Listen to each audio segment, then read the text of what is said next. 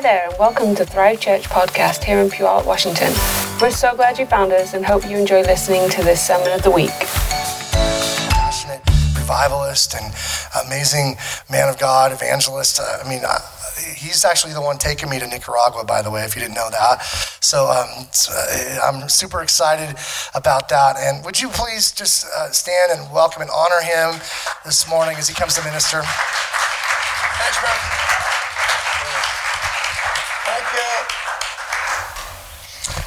Thank you. I really want to bring the message I brought last night about how the widow's son in Nain had no organs in his body when Jesus raised him from the dead. But maybe next time. And the only reason I want to do that is because there's nothing that God can't reach to do the miracle that you need in the realm that you're hungering for in your life. That's right. So that story shatters anything that's limiting you, anything that's confining you, anything that has controlled you, created mindsets within your life because of your life that might limit you from accessing your tomorrows and begin enjoying them today. Now you can feel the Spirit of God in that, right? And that's one thing this house is going to be known for the presence and also an epicenter of an outpouring of God. In a place where the Father's face would be very visible and real to people, and the embrace of the Father would be felt before people walk into the building. Now you understand, as I talk, you'll get touched. Even if it didn't make sense when I said it. Because I'm not really interested in always articulating accurately what I'm supposed to say. I'm interested in souls. I'm interested in them knowing God. I'm interested in them knowing the beauty of God, experiencing the absolute wonder of God, to absolutely be transfigured simply because of the knowledge of his love for you. And so, Father, we welcome you today. And by the way, I love you, Pastor, and I think my wife was there too, I think, on that line, and she was there that day, and God's the one that orchestrates relationships, and a pure relationship is a relationship that does want to see the best for the other person. There's no, that wants to see the other person, have all that God wants them to have. And so the joy I have is hearing him say that in some small way, his life was touched. And his church, and a word came to him and caused him to actually be touched by God for his destiny. That is why I live. So whenever I hear that, I never know when that's going to happen. So I'm always surprised when I hear wow, and this happened. Wow, and I had a chance to be a part of even serving in the smallest way. This man, his wife, his family, and his destiny. Wow. So I'm already happy just hearing something like that, because that is my heart. And so Father, we love you because that's your heart. We absolutely adore you. We worship you. We surrender this moment to the Lordship of the Holy Spirit. We thank you for the absolute beauty, majesty, goodness, sweetness, intentionality of your passion for us. You're so good. You're so amazing. You're so absolutely beautiful. And I love that song about the blood. The blood of Jesus is speaking even today in the courts of heaven. The blood of Jesus speaking in the earth and crying out, Lord, for everything that the blood of Jesus was to do. Not only bring us to heaven, not only give us a relationship with the Father, but the blood of Jesus is crying out in the earth to give Jesus the reward of his sufferings, to give Jesus what would satisfy him, to give Jesus the drink that he longs for, to give him the souls that he lives for and died for and rose again for and sent the Holy Ghost for. Lord, we hear the blood crying out, Lord, to give us everything that was purchased for us by that act of sacrifice and love on our behalf, becoming sin and dying for us, that he can be to us everything that his heart yearned to be. And then, Lord, work with us, co-labor with us, Lord, as we move into the earth, oh Lord, to give you the reward of your suffering. Lord, your blood is screaming and crying out today in the earth. Lord, the finished work of the cross, oh Lord God, is to finish the final stages of the glory glorification of the body of Christ in the glory of Jesus in the earth. So Lord, we give you glory today. We give you glory today. And we're hungry today, not just for you, Lord, but we're hungry, oh Lord, for others. Lord, when you saved us, you had others in mind. When you touched us, you had others in mind. When you revealed something to us, you had others in mind. Lord, we are part of one flow, one body, one outpouring in the latter days, where the reaper will overtake the sower, and the sower will overtake the reaper, and you will call out of the earth a people, oh Lord, the born agains, who will be history makers, world changers, and bring forth your glory in the earth, and finish the work that you started, and give God a name on this planet. Oh God, today in these few minutes we have, may there be the igniting that our one sister shared today. May you ignite us, oh Lord, supernaturally by the power of God. Lord, that you would touch us in such a way and personalize your heart to us. We love you, God. We love you, God. You're an ever-quickening resurrection spirit. And nada es imposible con Dios. There's nothing impossible with God. And therefore, Lord, we are shaking ourselves of anything that would hold us back into the familiarity of the mediocrity of not seeing the glory of God. That is not who this church is. That is not who we are. Lord, this church is a house that will be a place, oh Lord, that will literally be the gate of heaven where people will go in and out in the city that you are planting them in, Lord. And Lord, and you're going to release that in Jesus' name. Okay.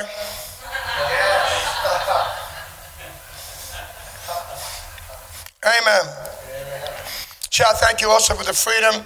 See, when God, I've been a pastor. My wife and I have been pastors 8 times in 4 countries. Okay? So I love pastors. So it's not like I like preaching in churches. I really don't. But it's kind of like in churches. But I love the body of Christ. I love people. So anytime I get a privilege to meet people who are the church, I'm happy. So I get to meet new people. I get to, I was having church in the corridor, in the foyer. And it's kind of like, because I'm just so hungry for who you are.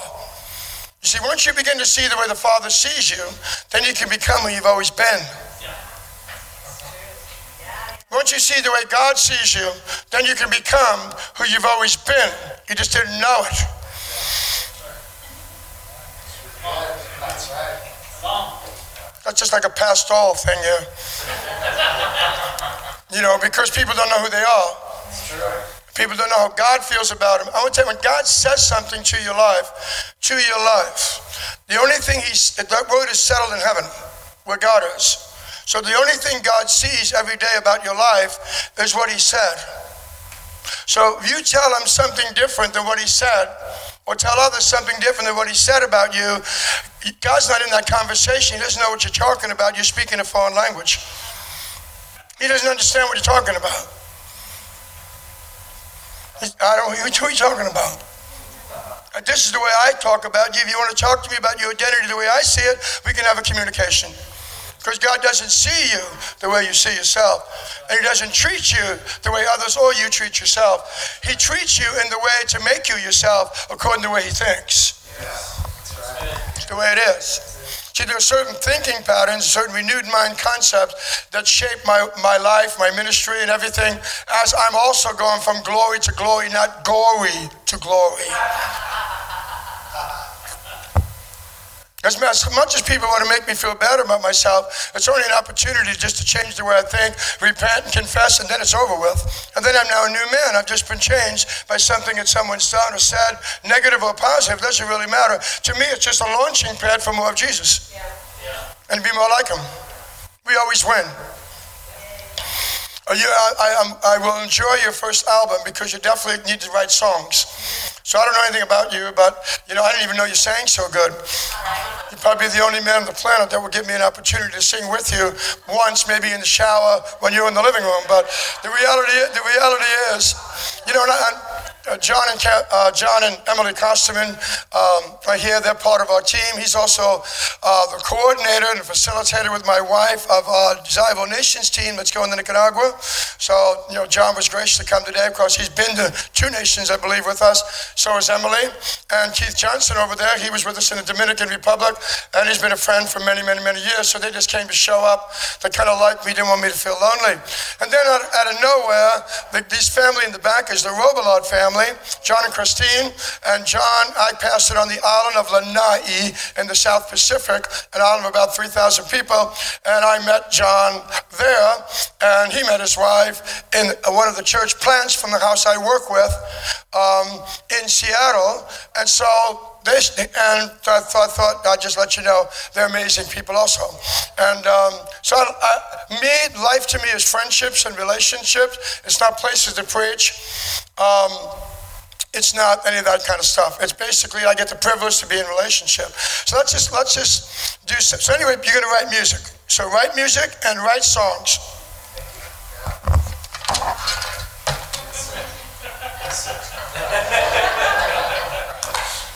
Obviously, we weren't going to take no for an answer on that one, were we? Well, anyway, I don't have my real Bible. It fell apart in Nicaragua. So I found this new other Bible. So I just want to talk something about identity because we are on a time limit, and I want to be sensitive to that. And I appreciate the pastor because when there was a song where the Spirit of God is in, that's the moment of encounter. So I just figured I don't know everybody well enough to turn the service at that moment into a meeting of revival. I don't know anybody. I have to know people. But what I did do was move around in the house and take the liberty, which I felt I could have, to minister to different ones individually because I wanted you to have a personalized touch from God in your life. And then when you live for others, you always feel them. You always feel them. And because you don't have an agenda, you always feel what's in their heart or how God want to touch them. I usually do it publicly so that you can hear what God is saying to them so you can see if it's God. Like Kim, that means a spot-on revivalist. There's a real mark in his life to be completely different, even than his own bloodline, but to step out in a realm that's uniquely different to really liberate people and emancipate people from the mindsets of religious control and manipulation and bondage, and set people free to experience and encounter God. So he's a revivalist. There's an anointing in his life for that. And of course, she was right next to him, so I figured she was included in this. And so I didn't see any ring. I wasn't looking. I got lucky. That's my sister, dude. That was, But anyway, and both of you, and I said, you're going to be like a Joan of Arc. I mean, you got to take a singular, unique approach in life where you're unwilling to allow any injustice to remain as long as you're alive. See, when God says things to people, you got to find that if he said it, it's already done because the word that's written or spoken is breathed.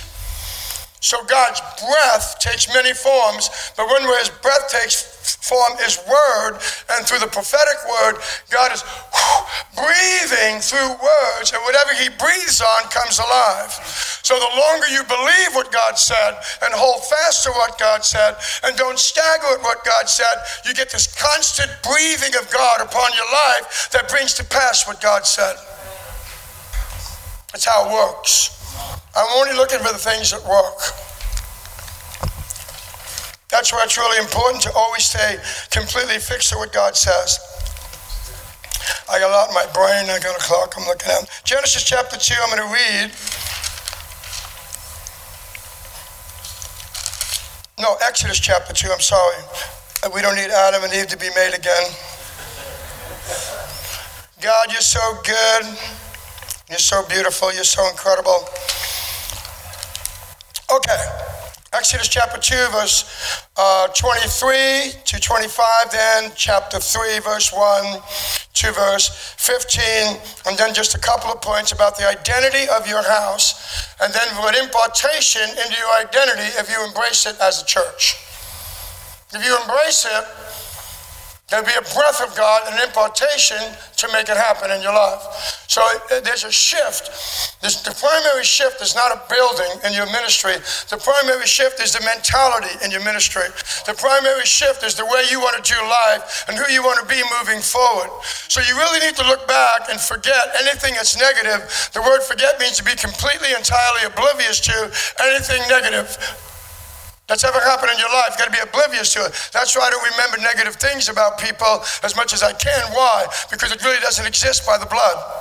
So we're trying to remember the good things about people, trying to remember the things that touched our life, in our life, the pure and the lovely and noble and those things, and then we can feed on those things and move into our tomorrows. That's the way it works. But this was something, I really wanted to do the dead raising thing, but another time.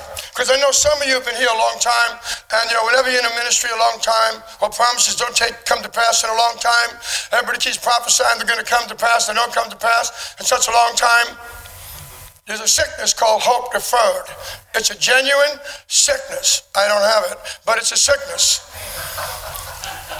It's a sickness. Yes. And it's hope deferred sickness. But when the desire is fulfilled, it's a tree of life. And you see what happens? You go through long periods of time, that's the enemy's time to try to discourage you that what God already said to you will not happen because it's been too long.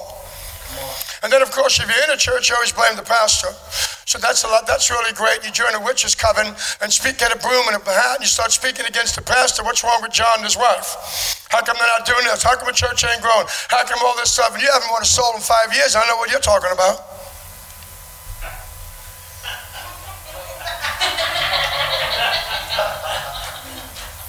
Or 2 years. In other words, that's witchcraft. And that gives the devil legal access to your house, your vision, your family, and your ministry.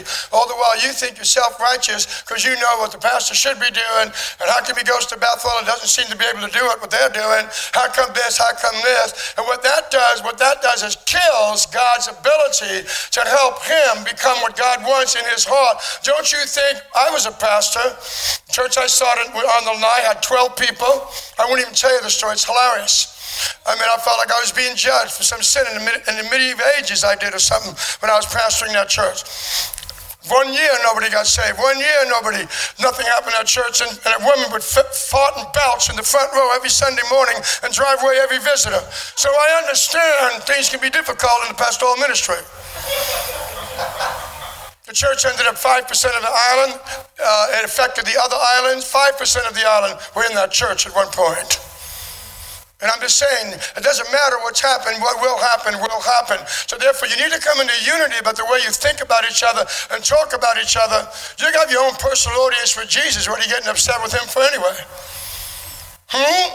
So I don't want to start off ruining your love for me, but the bottom line is I'm here to serve our destiny. And I'm just saying pastors are not the subject of arrows of witchcraft being in your thinking or in your words. So therefore, if that's happened in your life, because you're being legally stopped from things in your life when you do that. Oh, you're being stopped. The enemy has access to you. Has access to your dreams and visions. Okay? So that's why we honor every pastor. We honor everybody in the body of Christ. We honor everybody. And we're not going to be in any witches' coven of believers in the self-righteous, glorified understanding of God and speak evil about the body of Christ because they are the body of the Lord Jesus Christ. So let's just take 30 seconds, take care of that. I don't know why I brought that up, but I did. Okay, Father, in Jesus' name, and if that's you, just talk to God for 30 seconds. Lord, we ask you to forgive us in any way in this house that we have in any way not had the love that God has for this family, this entire family, Pastor John and his family. And Lord, we just let you right now. We just say, oh, that's great. Thanks for telling me. I shut the door to that. The blood of Jesus speaks for me in that. And now, Lord, I want to see the gold in one another. I believe the vision you've given to this house, and because of your goodness and your love, you're going to fulfill everything the blood of Jesus paid for. To give the vision that you've placed in our pastor's heart, the vision you've placed in our heart. And so, Lord, there's a fresh wind of your presence today. In this transition, we're not bringing anything of the old and the way we looked at life or this house into the new, because it's going to be a new wineskin. It's going to be a new way of thinking. Amen. Wasn't that refreshing? After a long time, the king of Egypt died. The people of Israel groaned because they were forced to work very hard. When they cried for help, God heard them. God heard their cries, and he remembered the agreement he had made with Abraham, Isaac, and Jacob. He saw the troubles of the people of Israel, and he was concerned about them. One day, and you got to realize the way God works in life. There's the one day. That wasn't like the day before. You need to realize there's the one day. You don't know when that day is sometimes, neither did Moses. But there came a day where the man who couldn't speak very well, that didn't actually going about things in a way because he had a good heart, that caused a lot of problems. But there came a day God said, this is my day, and this is the one day that's going to shift your life forever. You got to realize that the word of the Lord over this house is a house that brings the one day into actuality in people's lives. If I say something prophetically, it's because I believe it's from God. Otherwise, I'm not going to talk about it. And usually you don't know things. If you look in the natural, you go like, are you serious? You know, like we look at one another, we look at church, we look at our life, go, you mean me? I mean, yeah, right. And there's years where we haven't been able to activate or actualize who we are.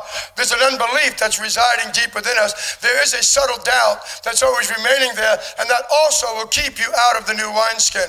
It's not a new building as much as a new mentality. It's a new wineskin and a new thinking and a new way. And like I always say, I really don't care where the people are at, and I'm that way. I mean, it begins in me, and I'm not worried about anybody else. Because God will attract everybody to the DNA you carry, if that's the DNA they want, and you guys will come one together and you will be hungry to make sure God does what he wants to do. The church that you will become in the new wineskin is not anything even closely related to anything you've known up to this day.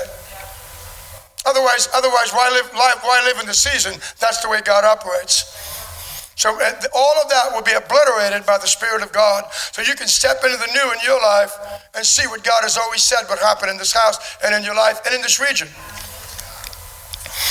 One day Moses was taking care of Jethro's flock. Jethro was the priest of Midian, also Moses' father-in-law. When Moses led the flock to the west side of the desert, he came to Sinai in the mountain of God. You guys know the passage. It happened in a desert. He led him to a dry place, and he was in a dry place when he opened up a place that would forever change the history of a nation. So when you're in your dry places and your difficult places, it just might be the place that God's going to reveal something to you, and your life will end up watering a nation. See, when you know your identity, like I'll just do this because I don't have time. When Jesus said born again, the word born again in the Greek is geneo anothem. It means born from above, birth from heaven. So in the new birth, when you give your life to Christ, genuinely repent of your sins and make him Lord. Remember, the word Lord is used over 7,000 times in the Bible. The word Savior is only used 37. So really, when we come to Jesus, what we really want to be is overcome by his lordship, and we want to absolutely be so in love with him, he becomes our king. It's not just you save me, I'm going to heaven. It's like you're my Lord. You're everything. I want to give everything to you. All I have is yours. All I am is yours. I want you to be Lord. Because in that place of lordship is the greatest satisfaction in your life. It's the greatest satisfaction in your life. Spirit of God's already touching you right in the seat. So you think it's got to be a time of altar call. I said the Spirit of God would touch people when I speak. Not because I speak, but because I believe God wants to touch people. So I just step out in faith, doesn't matter what you look like. Don't matter, God's going to touch you. Because you came here, you were sent here today by the Spirit of God because you got a great mark on your life and God's about to release you into your destiny in a new way. And it's not a normal way people look at worship leaders because they usually want them in their house, do what they want in their house for their vision. But you might have a calling also to be in a house. Hopefully you have a shepherd that might even see your gift belongs to the world. So you being here today is part of your gifting, and we honor that. Yes, we do. So the word born in the Greek means to come on the stage, make an appearance, appear in history, and be a performer of miracles.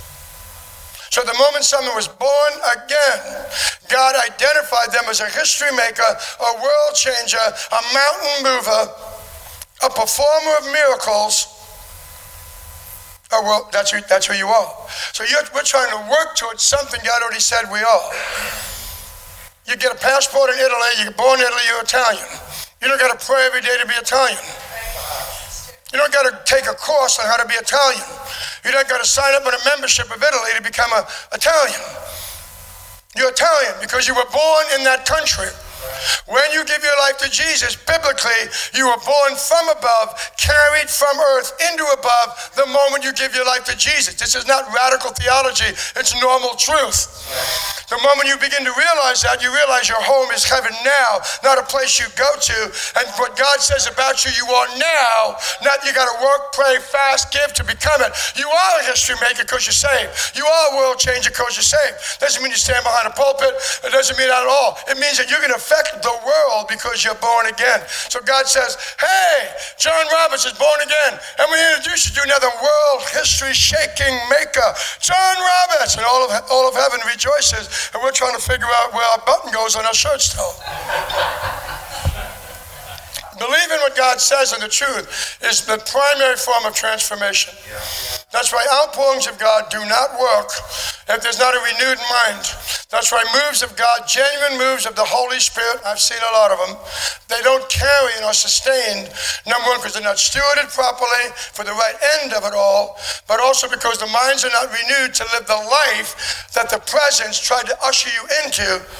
Or the experience you had becomes the experience of your life because you have the truth as the foundation that the Holy Ghost broke in to bring in your life, now wants to sustain it through renewed mind. That's how it works. Okay? We're just being introduced to each other. When Moses led the flock to the west side of the desert, he came to Sinai, the mountain of God.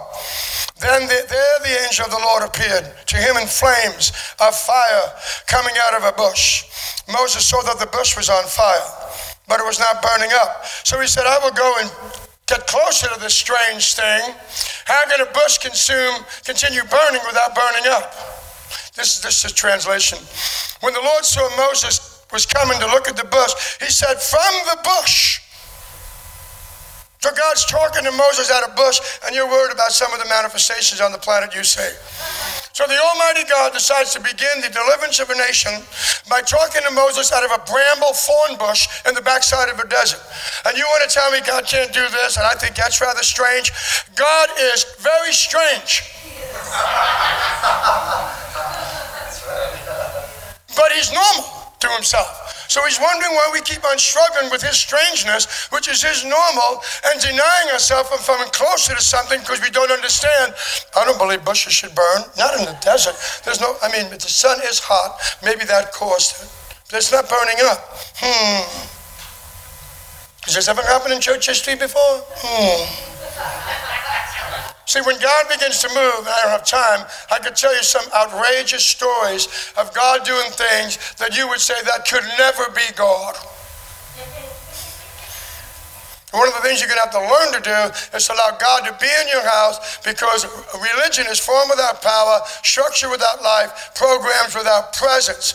Do your structure, do your thing, but if there's no life, power, and presence, then you need to re-examine. That's right. Revisit. The only thing that matters is him. That's right. Remember, I learned this when I was a pastor, so obviously I wasn't doing it as a pastor before. I'm very open and honest about life. Anyway, Moses said, here I am. So there's a voice, Moses, Moses. Oh, here I am. He must have thought somehow he knew it was God. Somehow. And you will too. God said, don't come any closer, take off your sandals because you are standing on holy ground. I am the God of your ancestors, the God of Abraham, the God of Isaac, the God of Jacob. Moses covered his face because he was afraid to look at God. So here's God coming, and Moses, not knowing who God is, acts like anyone is who's religious, who doesn't know the sweetness, kindness, tenderness of God. Anybody that knows the sweetness, kindness, tenderness, beauty of Jesus knows who he is, does not have fear when God approaches. Even if he shows you something, you know you're loved. You know you're loved. So God corrects him immediately and gives a revelation of who he is to this man who's saying, I don't want to get near this thing because you're holy, holy, holy, holy. Santo, santo, santo, santo. Take my shoes off. There is a place of the reverence of God, absolutely. There is a place when you're surrendered to the majesty and the holiness and purity of God, absolutely. And God knows how to do that, so stop trying to figure it out and try to do it in your own strength. That really is going to get you more self-condemnation or self-righteousness, one or the other. Okay, and the Lord. So here's the Lord. Moses had a book. He's at a bush. Someone's talking to him out of a bush. Nobody else is there. We can't record it. We got no witnesses. What does God say? What's the first thing God says about himself? The Lord said, I've seen the troubles my people have suffered in Egypt, and I've heard their cries when the Egyptian slave masters hurt them. I am concerned about their pain, and I am coming down to save them from the Egyptians. And I'm going to bring them out of the land and lead them to a good land with lots of room, fertile land. It is the land of the Canaanites, Hittites, Amorites, Perizzites, Hivites, Jebusites. I have heard the cries of the people of Israel, and I have seen the way the Egyptians have made life hard for them. So now I'm sending you to the king of Egypt. Go bring my people out of Egypt. And Moses said, I am not a great man. You've said that a lot, John. Get over it. I'm not a great man. I'm not the man God would choose. Yeah, I've read this book and I see it over there, and that will never happen. I'll never have a church like that. I'll never be that man. Stop. That's fine. You've already heard. God's already heard you tell him that. He's already heard you tell him out alone with him and the cries of your heart, even with your wife, who knows that you're remarkable, world-changing, absolutely amazing, and she wonders sometimes why you're not thinking straight about yourself. And she's very gracious. She went, that's right. The biggest ministry my wife has done to me is her walk, her life, and her soul out to God. But also that somehow, when I could never believe in myself, she constantly kept telling me who I was. Even when God was using me in really powerful ways around the world, I still had issues I just couldn't believe. And my wife was constantly trying to tell me who I was, according to God, encourage me. Sometimes we don't take steps to change because we don't believe who we are, what we'll be doing after we have. So we actually attract to ourselves attitudes and mindsets to stay defeated or limited or small. And therefore we can't hear certain things or do certain things because deep inside we don't believe we're the man. So the one thing I just came to tell you today is you're the man. For the vision God gave you. Sorry. And every time you sit with me, I'm going to remind you, I will wear you out. You know, reminding you over and over and over and over again. I will intimidate you with stories, and you'll go, I can never do that. You know, so you start believing the truth about yourself. And the rest of you about yourself. Okay. Moses said, I'm not a great man. How can I go to the king and lead Israel out of Egypt? God said, I'll be with you. This should be proof I'm sending you after you lead the people out. In other words, he says, I'm already with you. It's going to get done. By the way, after you lead them out, it's already a foregone conclusion you're going to do it. I mean, look at that. I'm with you. And by the way, after you've done this and you've been that man of God, well, he's already talking to him after that's happened and having a communication. And God's saying, what are you talking about? You're the man. You're going to be the man I called you to be. You're going to fulfill the prophecies over your life. And by the way, once you do, I want to do something else. It's a lot more in the story than just a bush. And you will worship me on this mountain. Moses said to God, when I go to Israelites, I will say to them, the God of your father sent me. What if the people say, what's his name?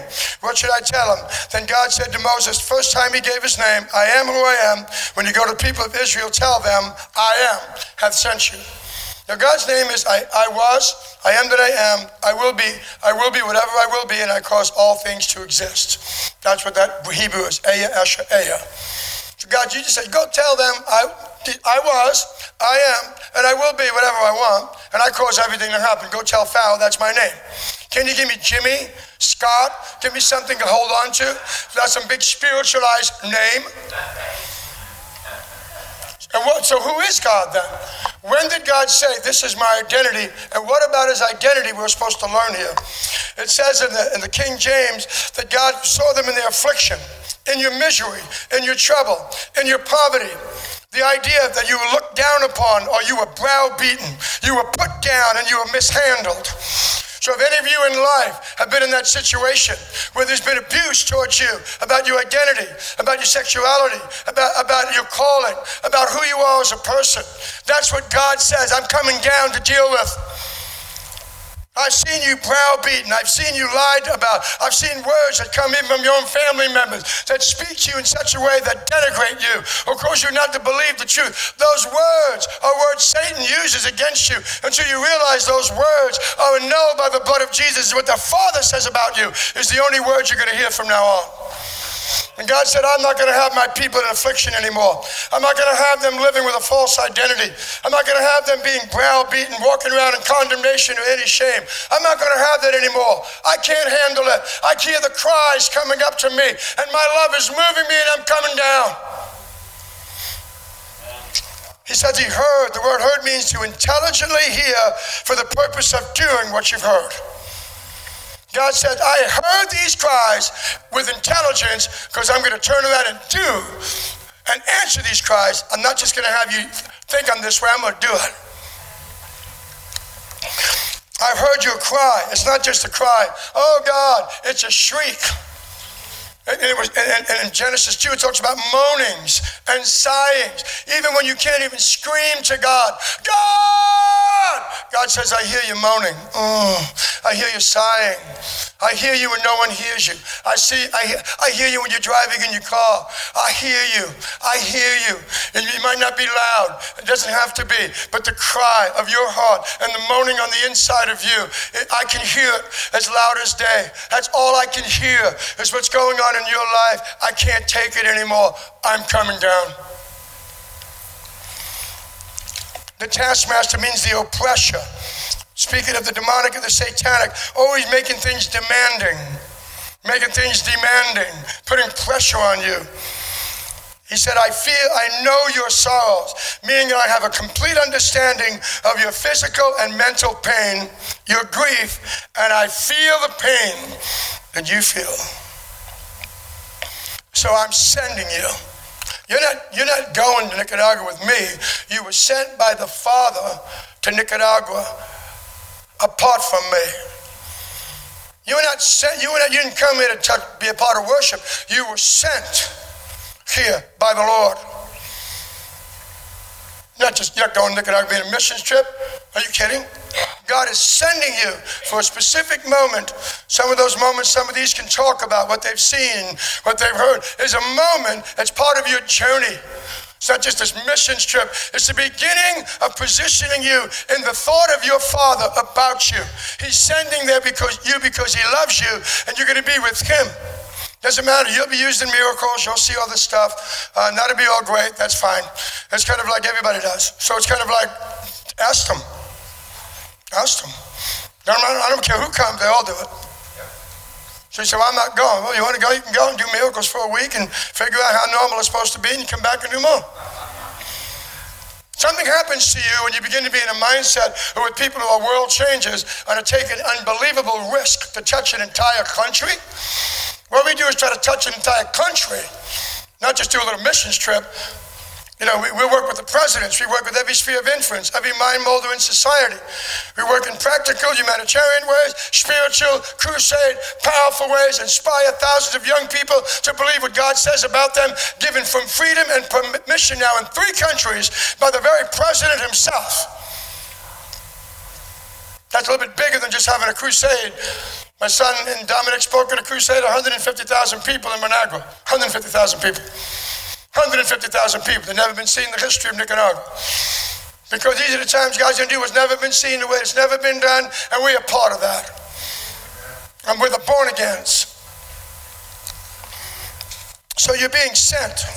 So God is trying to say, I've never changed. I feel for you. I hurt for you. I understand the pressures in your life. I want to come down. I want to lead you out of this into a land. You're not moving from a building. You're moving from a mentality of a ministry into a new land of abundance and thriving and actualizing all the prophecies in this church. That's exactly what the Word of God said. I don't come to places that are going to lose. I go to places that are only going to win, even if they think they're not going to win. Because you never know. Moses was one man talking to a bush or listening to a voice from the bush. You're the one man. You're the one man. I'm not waiting for everybody else to give me an amen. I just need to know it's God talking to me. Everything I believe is completely inconsistent with my background and generations for hundreds of years. If I go by my bloodline, I'm doomed. My bloodline began in a man that came over on the Mayflower, and he was the first man that was hung in the United States of America. That's not good bloodline. So I should be, come on. I very rarely say that. You're going like, why do you have this guy speak? Because, John 20:21, and then we'll pray. I love you, Jesus. And I like this church. And you guys like me so far. How cool. Well, we're still processing you. I'm mellow today. Relax. This was just the first service. It's a Sunday school. We start the next one at 11:45 if you're hungry. I love you, Jesus. I have fun. I have fun serving God. Trials and tribulations are many. I love it. We're being transformed. Remember, when you're in the boat, you're not being tested, you're being trusted. So if you're going through a time in your life where the winds are beating on you and the waves are tossing and it's 3 o'clock in the morning and everybody else has no faith like the rest of the church, and you're sitting there with 11 out of 12, 87% of the people are not dealing with this, and you say, well, if it's Jesus, then you're going to tell me to come into the impossible. The only people that get intimate with God are the people who live in the impossible. So he asked if Jesus, that's you? Call me out there where you are. Yeah, right. On the waves, 3 in the morning, storm everywhere, pouring down rain, you can't see, except a little bit. If that's you, tell me to go out. Yeah, come on. Great prophetic word. Come. Can you give me something else, God? Like fire in my bones, a tingling, make me laugh or cry. Give me some kind of witness here to go out and do what no man has ever done. Yeah, I am. Come. I need a word. I just gave it to you. A word. Come.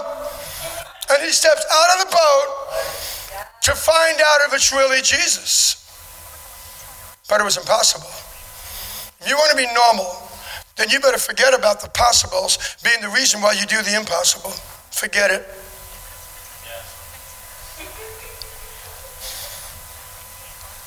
Hey, hey. That was a manifestation. Hey, hey. I love you guys. I'm just trying to say the things I'm supposed to say.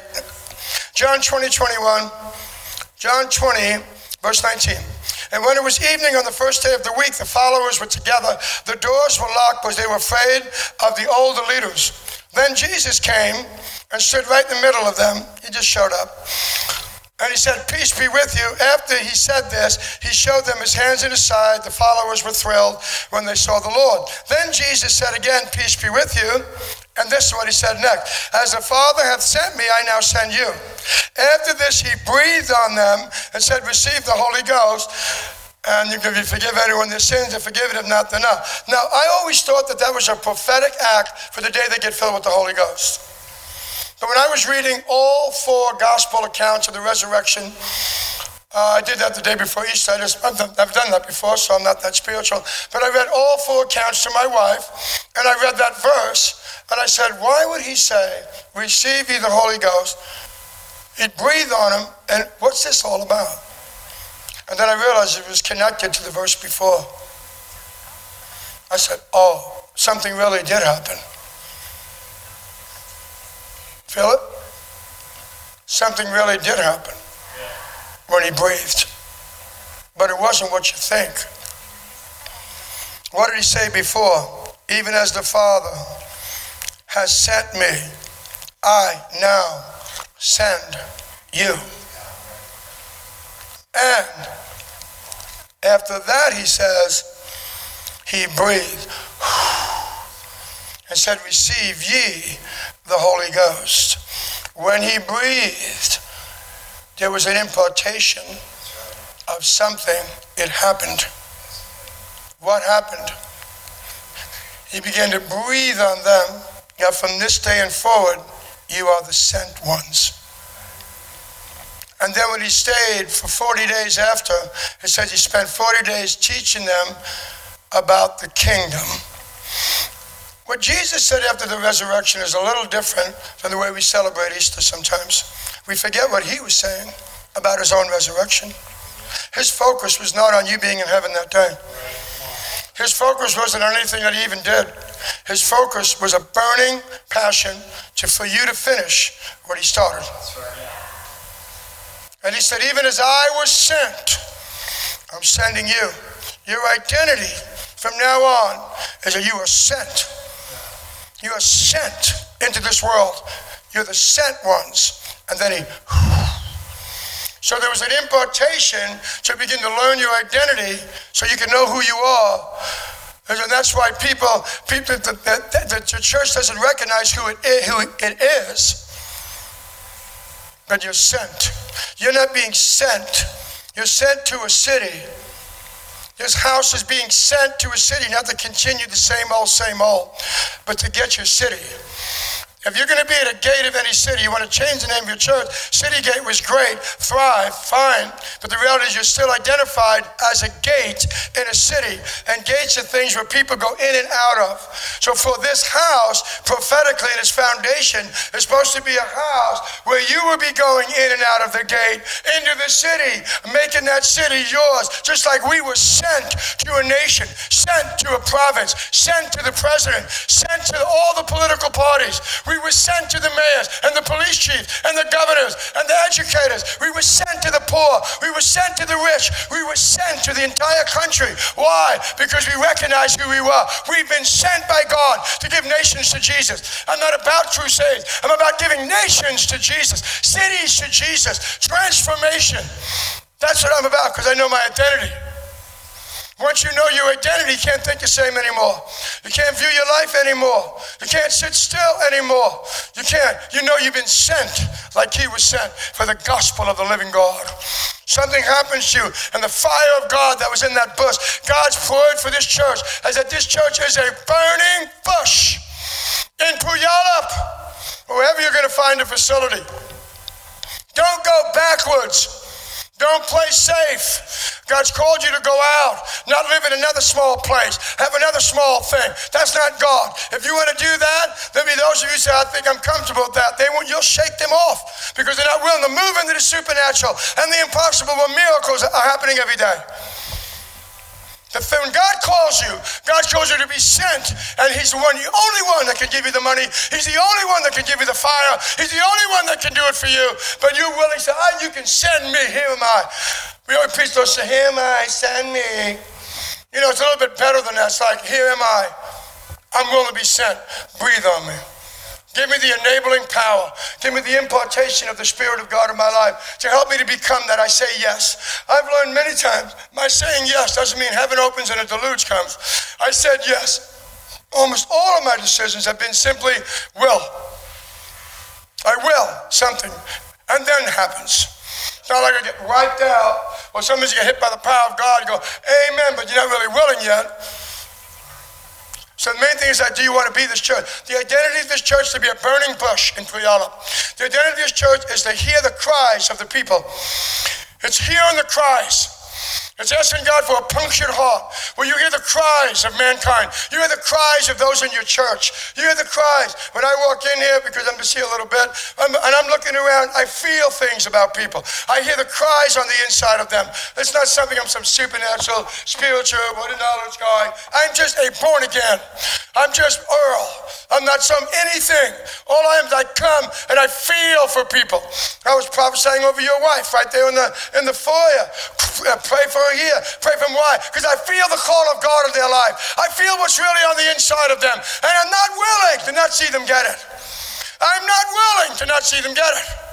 So I walk right up. You know, you say, well, that's just you. No, that's just not just me. What would you do if you feel something for somebody? Oh, hi. Nice to meet you. My God, he's a man of God. I started talking to him right there. And him too. I just went right after it. I'm not here to sit down in my pew, get ready, be some speaker, get some massive offering, go change the world, have dinner with the pastor. Thank you, bro. I'm here for relationship. I'm here for you. I'm here for you to believe the truth about yourself and begin to believe God and try to sow something into this vision so it can come to pass, because I believe in your pastor and his wife, and I believe in your vision. I know how it works. So he ain't been around here 20 years. So that changes what you believe? You need to have a revisit with God. I've worked with many people all over the world that didn't have a clue who they were. And I believed in them when they were down. I believed in them when they were in sin. I believed in them when they fell away. I believed in them when they were going through the hardest time in their life, because God showed them who they were. And I believe what God said, who they were. I've seen something happen in a relationship that I've known for 40 years. The only word I got from that brother for 40 years, a W, meaning win. And there's so many things that have happened in that person's life you would never believe. How could I believe that? But yet I sat down yesterday, that man had coffee, and listened to stuff that was coming out of his mouth and what's happened inside of him. And I said, man, I wasn't much of a prophet in your life, but I know one thing. I saw a W. That's the only thing I've told you for years. W, win. Didn't have much more than that. Sorry. But that's the thing that works before God. So this church is going to be a burning bush in Puyallup. You're going to be a church where God comes down in your life. See, God wants to touch this woman today. Did you know that? So you're going to be a church that when you come into the church, I'm just telling you the way it's going to be. You're not going to be sitting down, high by, and all this stuff. You're going to walk into the church, not for anything you can receive from God anymore. You're going to come into this church, and you're going to look around and find out where you can give something from God. I don't even know you. I'm giving you $40. You're probably wealthy. I don't even know why. I'm just going to give you $40. $25. And so, some people say, well, I hope you open $60. Well, whatever. In other words, when we go to church, we look at people. I didn't feel like doing that. I never felt that to the moment. And that's what's going to happen to you. When you got it all figured out, see, when God wants to invade your will, say, give now. God wants to invade your will, say, go now. God wants to invade your will, say, pray for them now. God says, go over and say hi to your neighbor now. You just move. Because you know why you're alive, and you're just waiting instructions to be sent, to give, to pray, to live, to love. And though you have this relationship with God when you're doing it, that you'll never give up. This is a sent church. You're sent to one another. You're sent to one another. You're sent to each other. So when you come to church, this is what it's going to look like. When people come in, it's not just a sweet little time we say, how are you? And that is great and meaningful too. When you walk into the door, you're going to be your eyes on fire for the burning bush God, looking to find sorrow, looking to find pain, looking to find hurt. Really, your wallet's already God's. If your wallet's not God's, you're not a disciple. Forget it. You believe in Jesus, but you're not a disciple. Everything you have is God's. And when you get free from all this stuff, then you can be free and God lets you keep stuff. Thank you, Jesus. But you can go and bless people.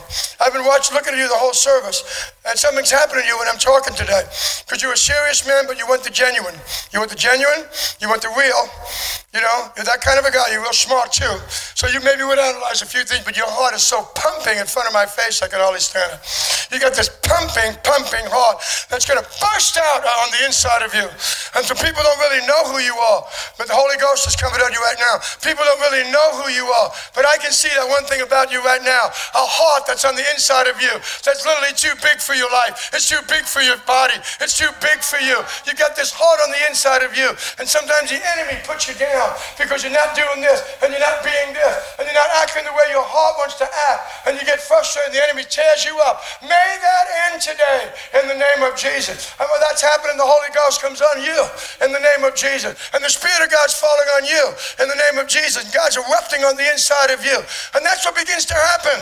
If you're looking for souls, and you're looking for people, and you're looking, God will help you locate pain, suffering, need, and you'll be able to step into it. Your hands are the hands of Jesus. You'll learn that. And the reality is you'll be a different man. You in the blue shirt, you have no clue who you really are. You're not just some musician up there. You got a mark on your life that God wants to literally release to you and through you in an ever-increasing way, and you feel it as I say it. Okay?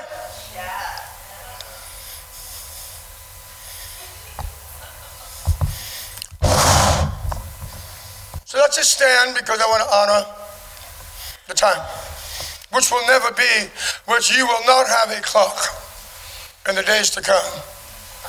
And you say, you shouldn't say that you're offending the pastor. I'm not offending anybody. How can you offend somebody that's going to have a revival church, an epicenter of the presence of God? I've been in churches when God showed up, the next service began by stepping over the bodies of the people in the first service. Service started 2,000 years ago. It's just continuing. We jump in at any time we can. That's just the way I look at it. It works for me. Works for me. So all I'm saying is that Pastor and his wife, I want you to stand up here if it's okay. I'm inviting you to stand here. Are there any leaders in this church? Elders, deacons, people? Any leaders? Home group? Worship? Come on up here. Please. Por favor. Come on. I want you guys to come up. Come on. Okay, who it is? You're a part of that. Get up here. I'm not usually gentle when we get down to business, and he can handle it. He's a man's man. Let's stand over here. Okay, great. Here's what we're going to do. You don't got to face the people. You don't care what you do. But you're the leaders of this church. All I want you to do is embrace the reason why I came. Will you be willing to be the sent ones? Will you recognize your new identity no matter how many years have gone by, how the church hasn't grown, or whatever things you want to say? Bury it. Flush it. Bury it.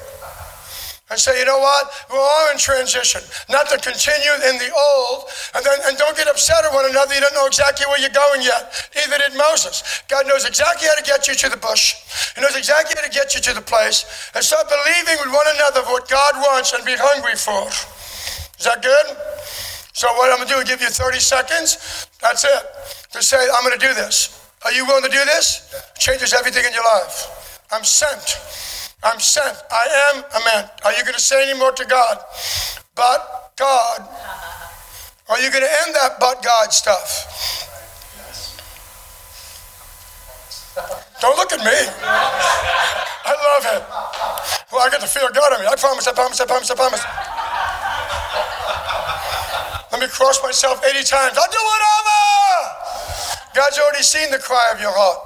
He's already seen the cry. You guys are beautiful people. You really are. No, you really are. I'm not just saying that because I'm a flatterer. I think, John, you know me, I'm not a flatterer. I'm not a flatterer, people, but I do see the beauty in people, and I do want people to know that and everything like that. So the one thing you guys got to do today, you might just hold hands. Just get a little circle. Is this part of a routine? Nope, never did it like this before. I'm not holding your hand. I want you to pray as a pastor, and everybody just say, you guys, I want you to be willing. You're going to be sent. You were sent to Puyallup. Is that what you want to say, Puyallup? Yes. So you are sent to this city. Yes. And God wants to breathe on you today and impart the ability to know how that works for you. The how-to always trips us up, but not for too long as we know the who. So, Lord, your presence is here right now. John, I'd like you to come. Keith.